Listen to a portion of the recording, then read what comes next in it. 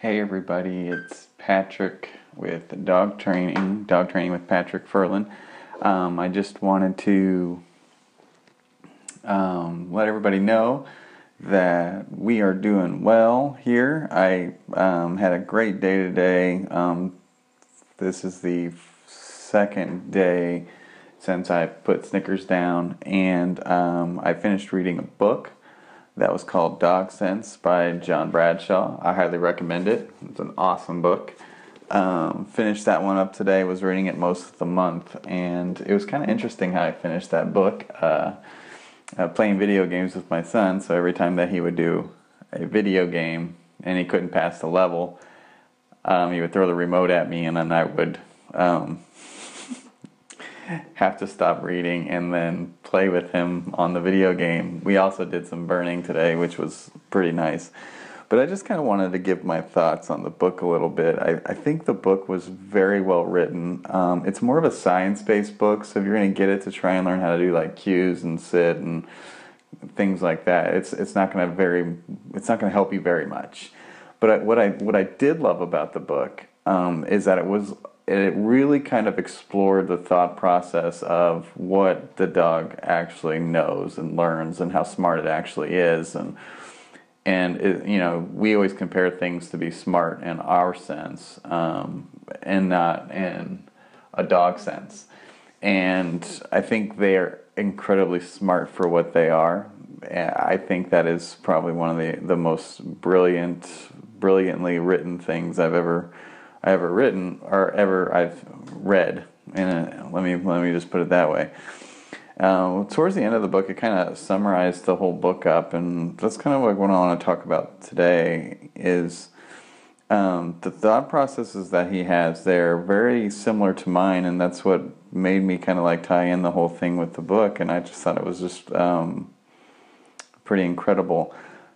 So like basically he tied in with spay and neutering as kind of like a thought process to maybe to really challenge and to really kind of ask yourself if it's really the right thing to do, or would proper breeding be the right thing to do. And I thought for a second, well, how can spay and neuter be a problem? And when it comes to behavior, maybe it is. Not that the fact that the behavior of the spay and neuter, like the myth of that it takes the energy level down or it makes them less aggressive. I mean, people can live and die by that kind of stuff. It never truly been proven that it actually helps. Some dogs it does, I'm sure. Some dogs it doesn't. But the evidence is just inconclusive. But what I liked about the book is that he talks about, there's more dogs born every day than there are homes for them to go to. So at the end of the year, usually the time this book was written, it goes to about 1 million dogs have been euthanized. And I thought that was just a staggering number. I thought, wow, what an epidemic. What a crazy thought to sit there and be like, 1 million dogs just tossed aside. Some were behavior problems, some didn't have a place to go. But I thought, wow, spay and neuter, how does that tie in? I just keep going back to that. How did that actually tie in to the problem or presented problem? And one of the ways he tied it into it, which I thought was genius, was, and it's something I never even thought about, was he goes, what if, since dogs are usually bred from, if you're getting a purebred, they're usually bred for show lines or working lines. There's really no that in between in there. And a lot of times when the dogs have a litter, there are maybe one or two of those dogs that are in there that are very well suited to be a companion dog. And when they come home, it's like, well, they're told they have to spay or neuter them, especially if you get them from a breeder, because they don't want you making money off those bloodlines. But what if those bloodlines are the ones that people can, that the breeders really should be monetizing on? I'm not saying how a breeder should breed, but I'm saying for the way the homes are shaped nowadays, and it's only been in the last 30, 40 years that the dog has really been confined to one place for the entire day. I mean, growing up, you go to work now, you work 9 hours a day. The dog's either in a kennel or he's laying on the couch. Back in the days when my mom was growing up in the 50s, 60s, her dog roamed free all day. We're moving to a much more urban environment, and the laws are the same, whether it's in an urban environment or a very country suburban environment. And you have to have the dog leashed. The dog has to have vaccines. The dog's not allowed to roam free. Otherwise, it'd be picked up by the pound.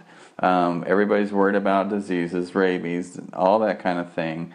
And at the end of the day, dogs 10,000 years ago is when we first domesticated the first dog, or evidence of the first domestications of dogs. But they were more or less scavenging behind us and following us and maybe getting closer and building that trust. But they were still nomadic because we were nomadic. Wolves are traditionally nomadic by nature. They will have a certain territory, but by no means if there's no food on that territory, don't expect them to stay there. So they're nomadic to a point. I mean, it's about protecting and knowing where the food is lush. They'll definitely stay around if the food is lush and it's booming, but they will definitely have the opportunity to move on. And so, what about that with the dog that really kind of made sense to me was really only about 100 years ago, these dogs were working on farms. If you had a dog, it was on a farm. Most people own farms. If you moved west and that kind of thing, the dogs had a specific job to do, whether or not it was a purebred or not. And a lot of times people, if they were lucky or they were doing well on a farm, they could have animals that actually help farm. And so if you had a dog, it was probably a mutt. Some people were fortunate enough to get an actual working dog, but others had to sit there and train them.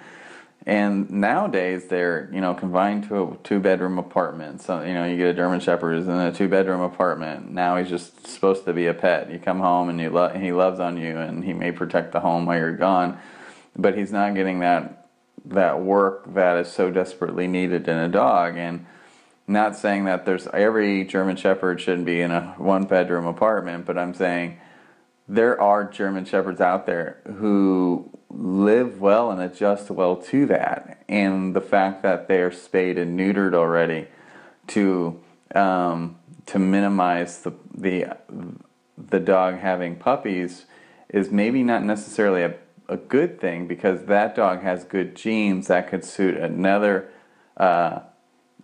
family well with puppies that say they want maybe a German Shepherd or a dog that is fit to be a companion type breed. And I thought that argument was genius. And so for me, I totally agree with that argument. And another thing that he talked about in this book was not only the breeding but the training.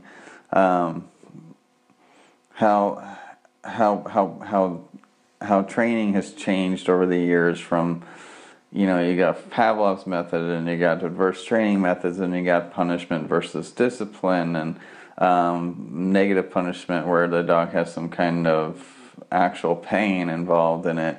And it's just this wide range of training out there. And one thing that I thought was very interesting was, I've often said it a lot in my podcasts or my blogs, where I believe any type of training will work. I think the biggest thing is consistency in that training. Is the trainer that you hired a good fit for your home and your values? Is the trainer that you hired well-spoken? Is he able to convey the message and train you properly to those types of methods?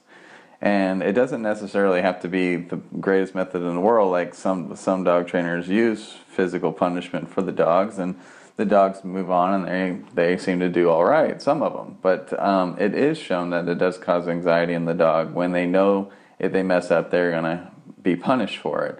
And it's okay for a dog to mess up. I mean, part of punishment or discipline could be you're not getting the food.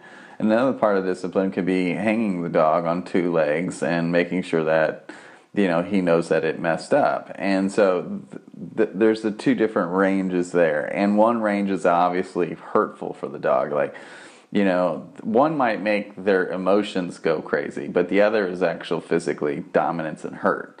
And so that to me, like, said volumes, because it's not, in this book it talks about what's actual science and what's not. And, there's books that have been written over the last 150 years on training and animal training. And I think at the end of the day, when you talk about training and you talk about all the different training schools that are out there, and even mine, when you talk about how training is utilized and how it's done, you really have to find the right fit for you and your family. And what are your values? And to see if the trainer actually matches up to what your values are. I think that is probably the most, that's probably the hardest thing, because sometimes you'll meet a trainer who could be very much aggressive in his approach that says, no, your dog is taking over the family, you need to do it this way, they're being dominant, you need to take over. Or you can have somebody who's just too laid back, who says, no, they're not taking over, no, that they're not doing this, no, all you got to do is just catch the right behaviors and they're just going to be great without any discipline added. And at the end of the day, that's always not necessarily true either. So it's very important that that you know exactly what kind of trainer and what they're all about. I thought this book, for just the regular novice dog person, someone who doesn't train, somebody who's not in that element, I thought it was a fantastic read to be able to have enough knowledge inside of your, to gain enough knowledge to know if you are going to get a trainer, what kind of trainer you do want and what do you believe in, because this has a lot of science-based things in it. This book has a lot of science behind it, and it really talks about how the dog learns and what are some of the best methods to go about it. It doesn't really explain how to do the methods, so that's why I said it's not really a dog training book, but it could give you lots of points to interview your next trainer that you think about getting. So if there's a book that you would like to read, that you're sitting there going, I need help, but I'm just not a great trainer, I know I'm not going to be able to train, it's just like I don't have enough time to sit here and develop skills to train my dog, I would read this guy real quick and then go out and find a trainer. This book was a very well read, very well written book, and I had a lot of fun reading it. That's really the base of the book. I mean, I really enjoyed it. It was probably one of the better reads that I've read. At first it was different. It didn't feel like the type of book that I wanted to read. It took a little bit of getting into it, because it is very much a kind of like a textbook. It's like gives you the history of the dog, and then it kind of goes through the senses of the dog, and then it kind of goes through what purebreds versus non-purebreds do, and adverse training methods and regular training methods and positive training and all this other stuff. And then I thought it was just well written. Really didn't leave a stone unturned as far as how a dog thinks, what it's utilizing, but it didn't come to conclusions. Unless you're a dog, we really can't tell what you're smelling, what part of that smell you're associating that experience with. Well, we can't do that. So it's very difficult to try and find tests that will guarantee, show you exactly what that molecule smells like, how they picked it up, all that different stuff. But it doesn't. And so it's very fair in that realm of, this is the studies we did, this is the amount of conclusiveness that we could get to, there's no way to know, again, the dog can't talk to us.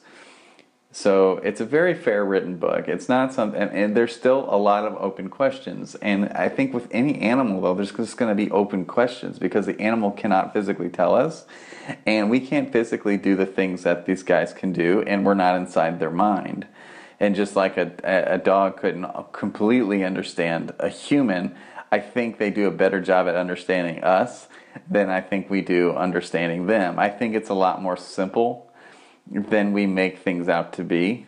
And I believe that if we just look at it, and we look at it with a lot of empathy, and you hire somebody that's a trainer that has a lot of knowledge and who can explain things very well, and they explain them in a way that they just make sense. But he also, or she also, has empathy for the owners, and the trainer has empathy for the dogs as well. I think you're going to find that it's going to be a very good match for you.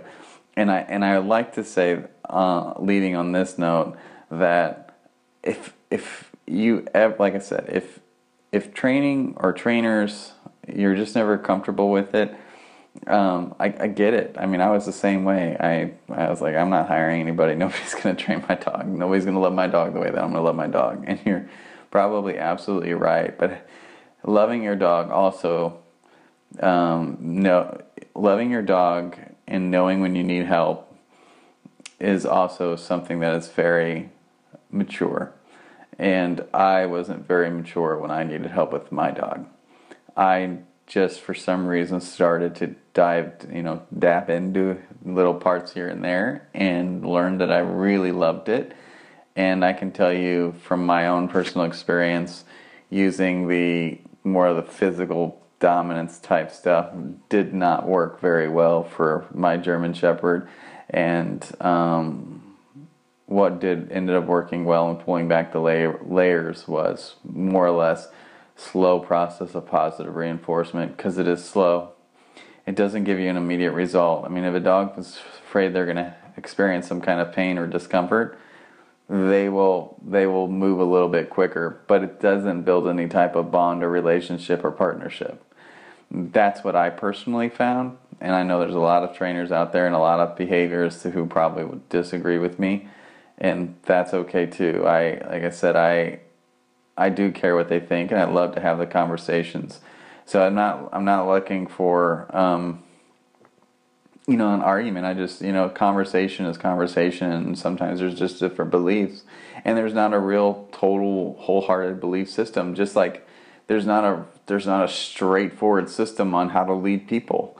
Some people can lead out of fear, and some people can lead out of having just great attitudes every day and being positive, and some people lead by taking the slow approach and developing a real strong culture in their business and in their family. They lead by just developing this real strong culture and this bond where it's all about the people. And some people lead by being very distant and only leading through certain people and doing things like that. And they all have seemed to work at some level. How long they've worked, it's still new. It's still to be said. I mean, like, now you're looking at businesses and people developing some sort of culture, and so we're going to see how long that takes. But just like training dogs, there's so many different ways out there to do it.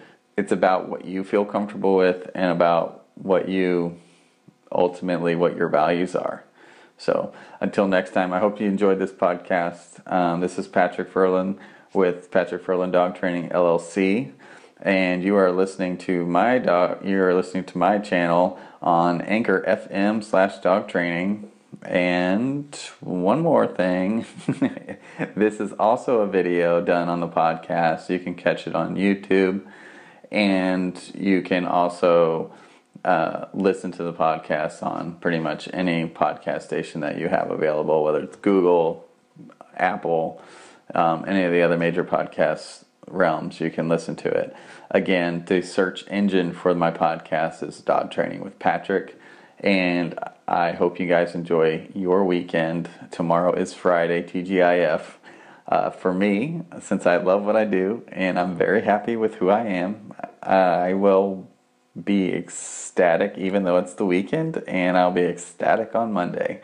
So signing out, you guys enjoy your weekend, and I will see you probably tomorrow. I'll probably have another podcast. So, all right, take care, and thank you.